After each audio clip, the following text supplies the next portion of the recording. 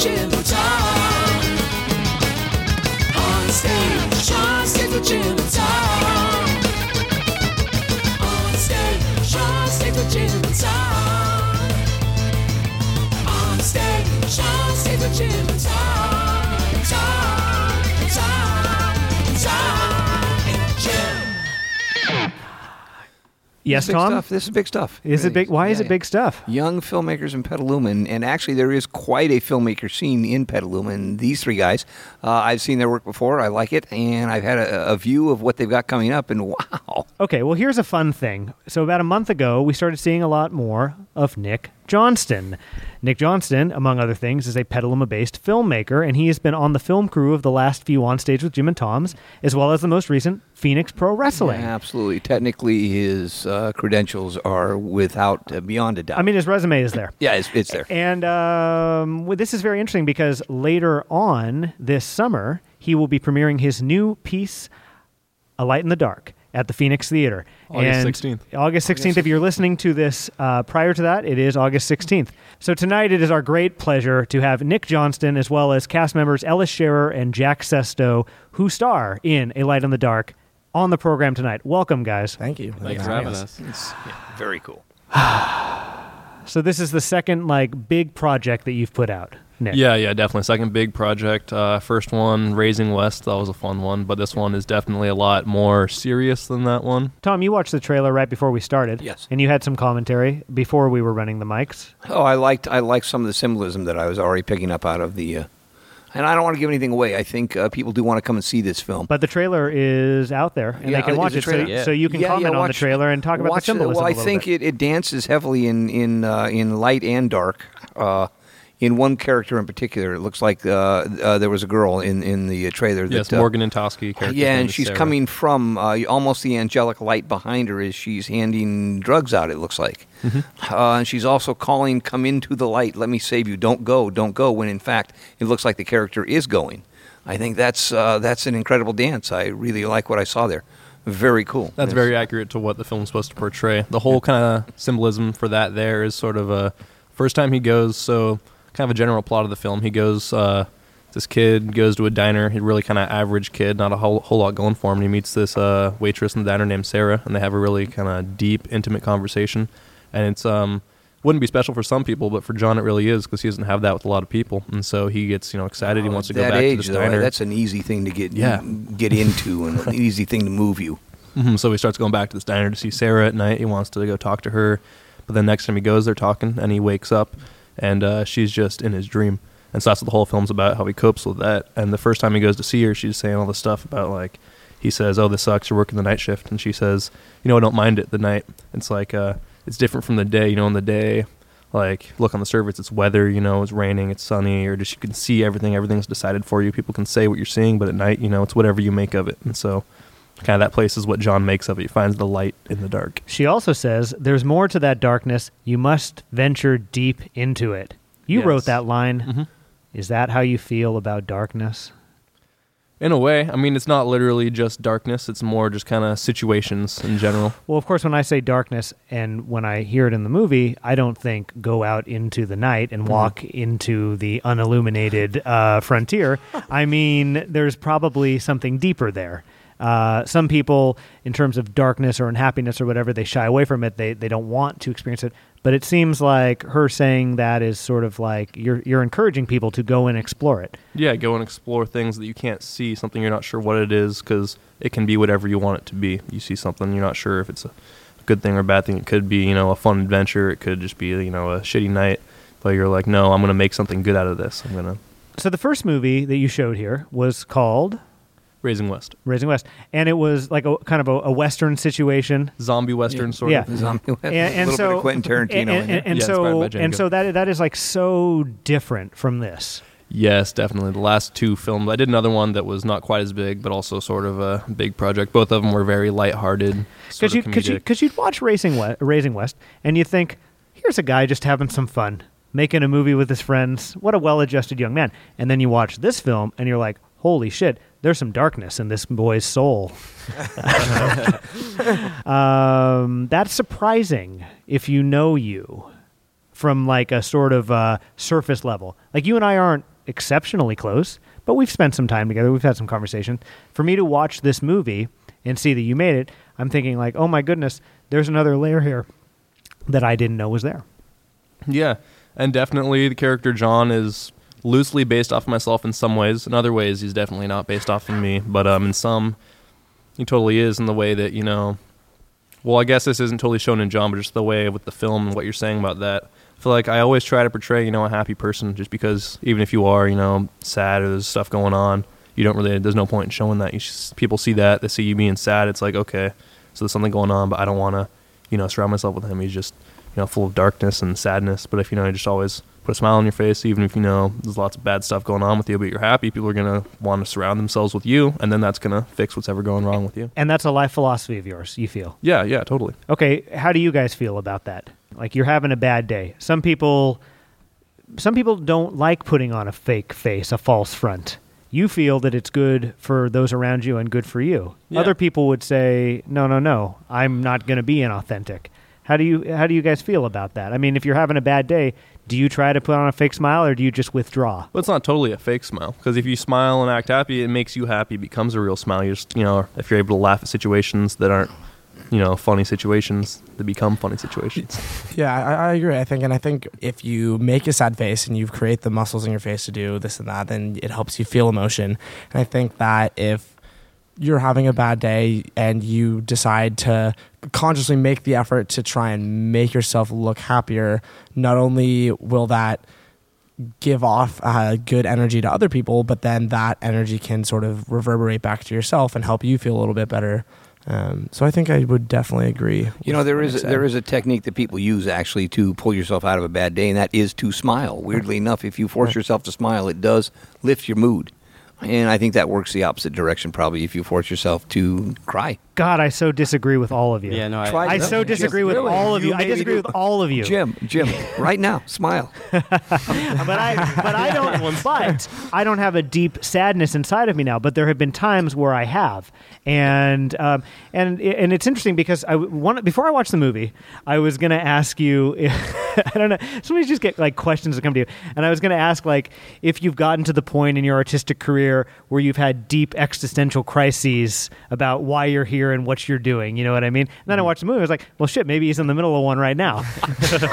Maybe when I was writing because like in the first like minute of the movie, again, not to give it away, the person actually says exactly what you're saying. Am I happy? I should be happy. That's in the trailer as well. It's in the trailer. It's like, you know, how is your lunch? In the mind, he says horrible, but he responds to them good. To me... Yeah. And I watched that, and I'm like, that's shitty. He should not have to put on this fake face. He's obviously unhappy. And society does want you to be happy all the time. Whenever somebody says to you in a public place or at like a grocery store or whatever, when you say, how are you? And they say, okay, that's usually code for things are fucking horrible. Yeah. But it's not socially acceptable for me to say things are bad. Well, nobody has time to hear it.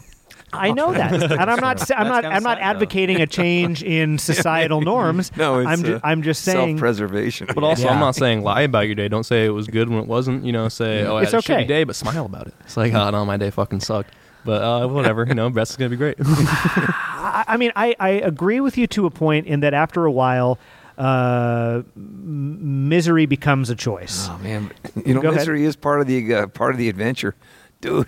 I mean, even bad days are an adventure. Maybe I'm nuts, but some of the greatest. So, I mean, pathos is that which has driven so much of our lives, so much of the world that we live in. For crying out loud, who's to say it's not a good thing anyway? The worst things that I've felt and experienced, if you make it through the tunnel of horribleness, how it feels, it's usually pretty great. Because you learn something or you have some perspective. But while you're going through it, boy, do you want to die. Tough. God, the first. Have you all had your first heartbreak? Oh, definitely. I'm so waiting. You're still waiting? I'm still waiting. Oh, it's going to be so bad. Yeah, you're going to be I'm so crushed. It's going to feel like the worst thing that ever happened to you. You're going to want to die. Yeah. Aren't you excited? Yeah, it's going to be a great experience. It's going to really want to jump right out and fall in love. Yeah. Do you know what I'm talking about, though? I know what you're talking about. Oh, God. Yes. It's just like the fucking worst. It is. But there's no way around that. But at a certain point, it becomes a choice whether you keep refreshing your ex's Facebook page, or you keep checking in and asking and bitching about it to your friends. After a point, you are making a decision to stay miserable or not. Yeah. But you do. But I Your do ex's think. Facebook But I do think you need to venture into the darkness, like you said. You need to go into it and feel it, and not turn away from it. I know you're not advocating for being totally fake, but I feel like forcing a smile sort of encourages you just to like not look at the bad stuff. So it was. I've told this story before. I think in not on, hopefully not on this station, but there was years ago a good friend of mine. Now is when he was a little guy. It was the Taco Bell downtown. It was the original Taco Bell, which is it's a barbecue place now. I think Buffalo Wings. So I bumped into him in the Taco Bell, in the lobby of the Taco Bell, and half the people there knew who this kid was. I said, "Hey, how's it going?" He goes, "Well, my dad's an alcoholic, and my sister just OD'd on drugs." Whoa. Here's the thing. When someone asks you how it's going, just say it's okay. And if you want to talk to me, I'll talk to you. But we don't want to do that here. Not in the Taco Bell. Not in the Taco Bell. So really, there is a place. And if you do need to have a space to talk to somebody, or do need somebody to have a serious conversation with, absolutely. That's the only way you're going to deal with it. You could do my method, which has been successful for the last 32 years, and that is to grab the 40 bottle out of whatever asshole is holding in your parking lot, smash it on the concrete, and I'm telling you, the world feels incredible after that. Oh my God, what a release. That does it for me. I keep a stash of 40 bottles at my house, and anyway. Well, we had a guy who does other things in addition to the Windsor Waterworks theme, but also he's a life coach like a month ago, and he said that babies have like the purest way, and young children have the purest way of dealing with this sort of angst, is they like throw a little fucking fit and they cry and scream and whatever, and then like 10 minutes later they don't even remember why they were mad. And I kind of feel that's what you've done a lot of the time. You throw things, you call people names, you're just insufferable to be around. Absolutely. Just a big baby. Honest to God, yes. But you get it out of your system, as opposed to just papering over it, which I think forcing a smile is can be a version of papering over it. Well, I mean, you still. Oh, 1 second. I mean, you still have to go to work. You still have to go to school. Yes. I mean, you still do need to function. So we're kind of talking about different things, but there's also a lot of overlap. You know what I'm saying? You were going to say something. Well, I just think that's interesting, because I think that's all for me, and I'm not going to speak for Nick. It's obviously he wrote it, but the movie for me, I think that's what it's really about. It's how do you deal with this struggle, and it's what's the healthiest route? Is it medication? Is it breaking things? Is it because we sort of see all of these different things represented in the scenes where John's acting really violently, and when he's doing the drugs, and it's like, what is the best way to sort of deal with this thing? And it's the struggle that everybody has to do with, and it's a universal struggle, and it's something that people probably have to find out for themselves. And I just think it's very interesting, because it's very apparent that John is going through that struggle with himself. What's interesting to me, in fact, if you've seen the movie, and I hope that you do, your way of coping in your life, as you just described it, is like the total opposite of what happens to the character in the movie. Oh yeah, the character just like dives like deeper and deeper and deeper, and then whatever happens. You have to watch the movie, but because it really does. The movie talks a lot about, or it kind of explores isolation, loneliness, how to cope with depression, feeling like you're totally misunderstood, and the character just sort of seems to, instead of like rising above it, it just seems to sort of like get worse and worse for him. Yeah. Not to give it away too much. But and then you can also see how Nick might cope with such a thing. You go out and make a movie. You write about it. You grab together a bunch of cool people and you go out and make a movie about it, and look at the discussion that's come from it. Yeah, and definitely. I mean, this particular film, of course it wasn't the same magnitude as John, but I started writing it the morning after I woke up and I had a dream. I met an awesome person and woke up, and it's like, oh, this person isn't real. And when you wake up from a really good dream, you have that 5-10 seconds of depression, like, wow, this was a great thing that's never actually going to exist. And of course, after 10 seconds, it goes away, and you're like, whatever, it was a dream. But this is just kind of the story of if that feeling didn't go away. But see, and then his mother met him in the living room and said, "So Nick, how was your sleep?" And he said, "It was great." You probably did do that. Because you're a fucking liar.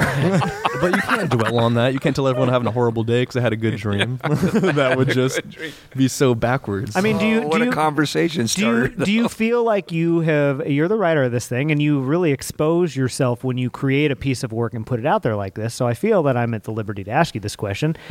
Do you feel like you've battled with depression? At times. Yeah. Yeah, totally. At times I felt sort of like that. And it's kind of the way, you got to surround yourself with other people that are not depressed, or at least don't seem depressed, happy people that you just going to make your life better. And that totally helps, And now, of course, right now at the time, I'm definitely not battling with depression. I'm really happy right now. Because you're staying active and engaged and making things. And especially, having a great adventure. Having just graduated from high school, I found that I'm able, avoid all the people that make my life worse. Like the character that you play in the film. You're not at all supportive at all. Not on the slightest. You're like the last person that I want to be around, the character that you played in the movie. Absolutely. Wow. And probably the least job. healthy character for John to be around in reality. He's just sort of like another shitty thing in his life. Exactly. Yeah. I would say that that character could be there or he could not be there, and it seems like this John It still would character happen. because he's having problems with his family. He feels alone. In fact, there's a line where he says, "What's wrong with average?" Because he gets an average report card, and he says, "I just want to be like everybody else. I want to be average." Yeah, it's ironic because he is such an average person, but then he just really wants to feel average. Yeah. And so it's ironic because he wants to be average, and he really is, but he doesn't really understand what being average actually means. And as you get older, hopefully everyone realizes that you shouldn't want to be average. Yeah, be Don't unique. try to be like everybody else. Everybody else, though well-intentioned, kind of bullshit. And John never realized that. No, he doesn't. And the whole thing with Bryce's character is, there's lots of, shitty things in his life, but he kind of embodies it all in Bryce. Because, there's the scene where he gets really pissed off at everything and then has a dream where he's just beating up Ellis. And so, there's lots of stuff wrong, but he just kind of centers it all and focuses all his rage towards Bryce's character, or Ellis's character, Bryce. So in the trailer, you do include pills being handed to the character. Yes. And maybe I read this wrong in the movie. Maybe I didn't.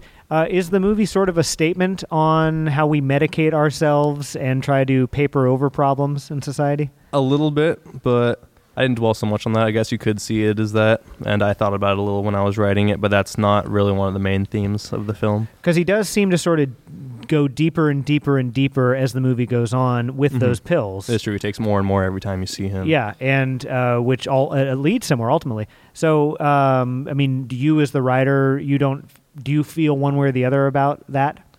I mean, I'm against it to an extent, like drugs that ruin people's lives. And that's sort of why Sarah in the diner was sort of like a drug that was ruining him. He went there more and more often, stayed there longer each time. And as their relationship, if you could call it that, got better, his life got worse. It's kind of like how someone taking drugs, their life on drugs when they're high, that gets better and better. But when they're not on drugs, that just gets worse and worse. So they have to go there more and more often. They say that infatuation and love activates the same chemicals in the brain as drugs. Tom, you're sort of rolling your eyes a little bit. No, What do you think? I'm agreeing with you. Are Yeah. you kidding me?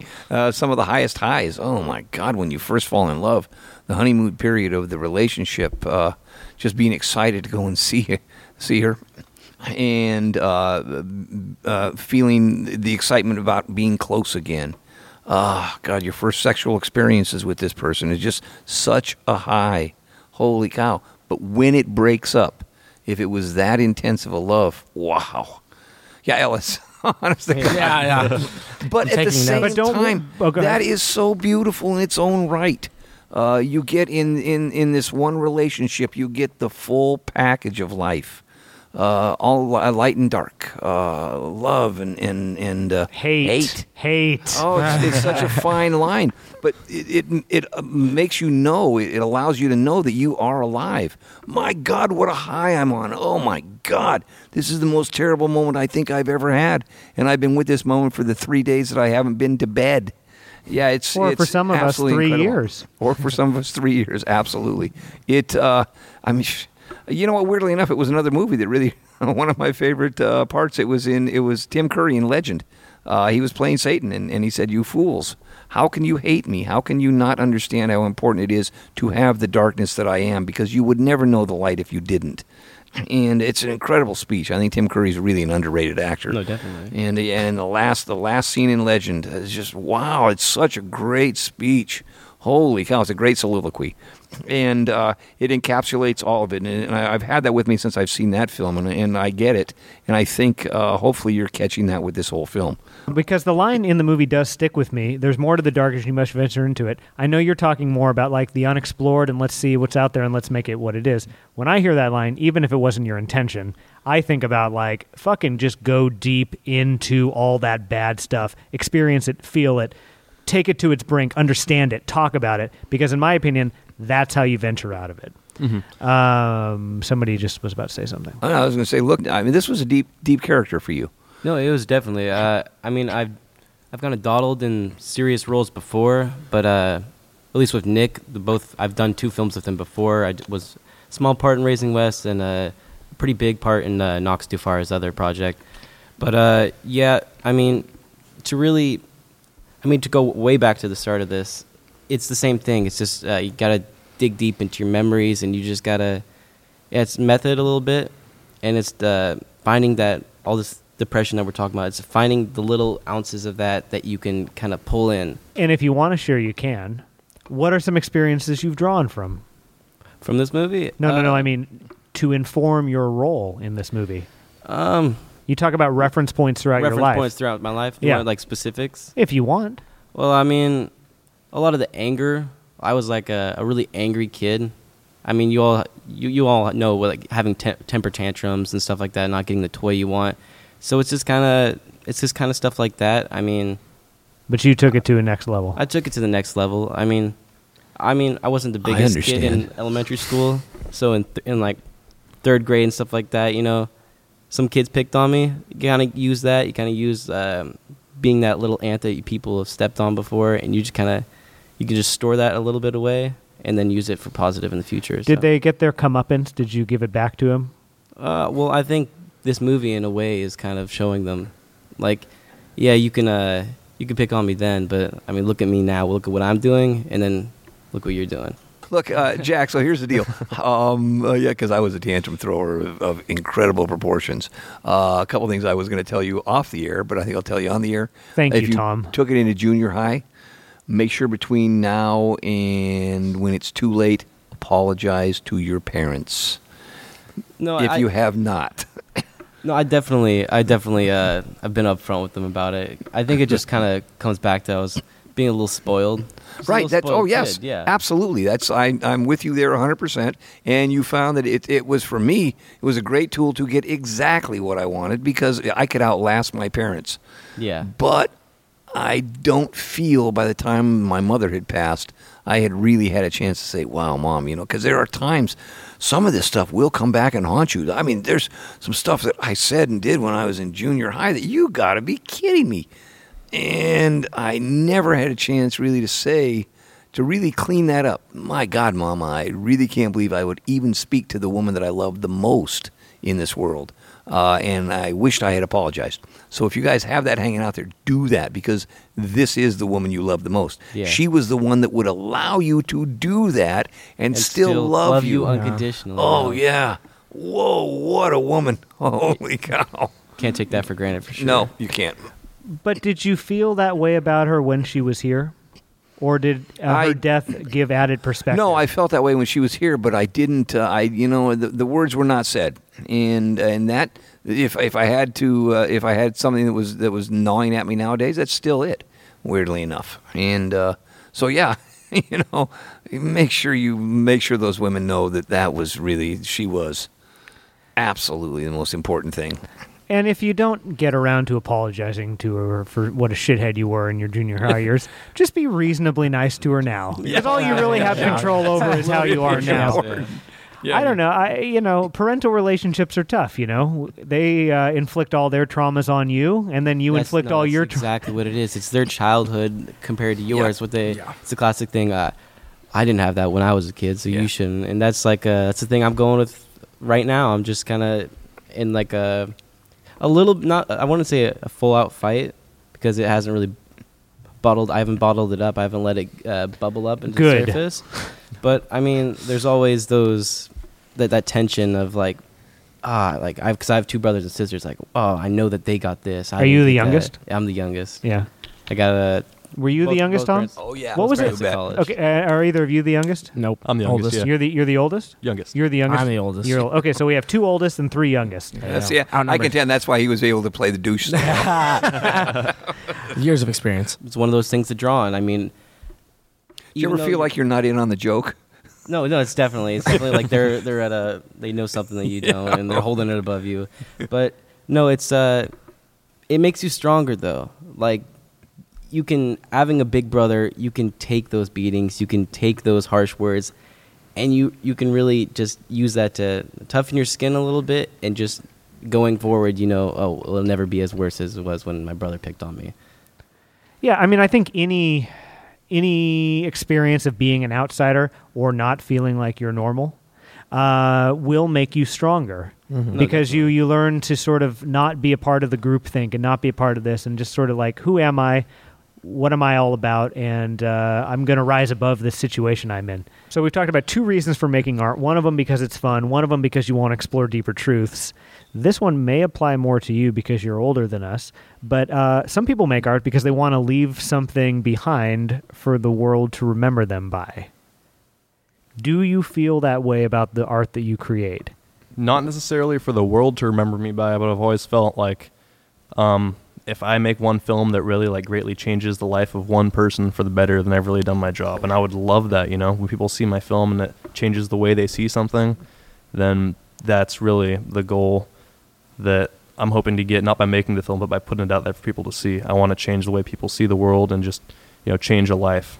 Have someone. And that is leaving something, because I mean, if you affect that person, and then that person goes and does something cool, or their life is better, and they affect people in a positive way, then that is something that you started. Yeah, partially I know I'm responsible for that in a way. Yeah. You're somebody who doesn't seem to really... It doesn't seem like you care about leaving something behind for the world to remember you by. Burn clean. You're ethereal. Yeah. I am. I would like to burn out clean. And right to the point where, again, it keeps coming back to Cat in the Hat. Was it Cat in the Hat Strikes Back? Or one of the Cat in the Hats. It's a rainy day. He comes into these 2 kids whose mother is out. And they party in this house and absolutely destroy it.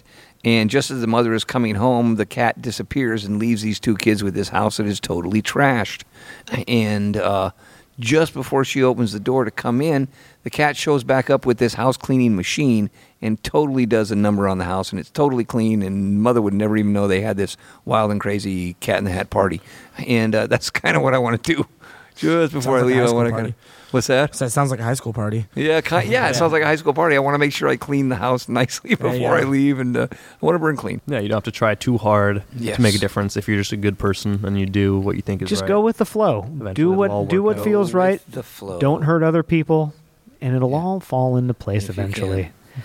Talk about stuff, and if you don't like talking about stuff, make films about stuff, or write songs about stuff. You write songs about Be a good older brother. Try Be a not good to be older too brother. shitty of a kid. little Yeah. brother. Don't do drugs unless they're helpful. Antidepressant types, which we fully support. Don't get into toxic relationships. Those are bad. And most importantly, unless you want to step in before I say my conclusive thought, because you are the co-host, Smile. do you have, Tom, do you have anything to say in a closing sort of way? No. This has been really this has been a great conversation tonight. Holy cow! Not at all what I expected. Far out.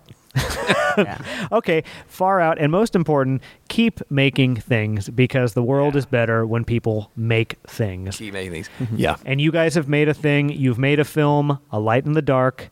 It will premiere at this theater on August 16th, 2015. It's going to be a great afternoon. And if you're listening Come to down and it listening to this after that, that's cool. Go online and search A Light in the Dark, Nick Johnston.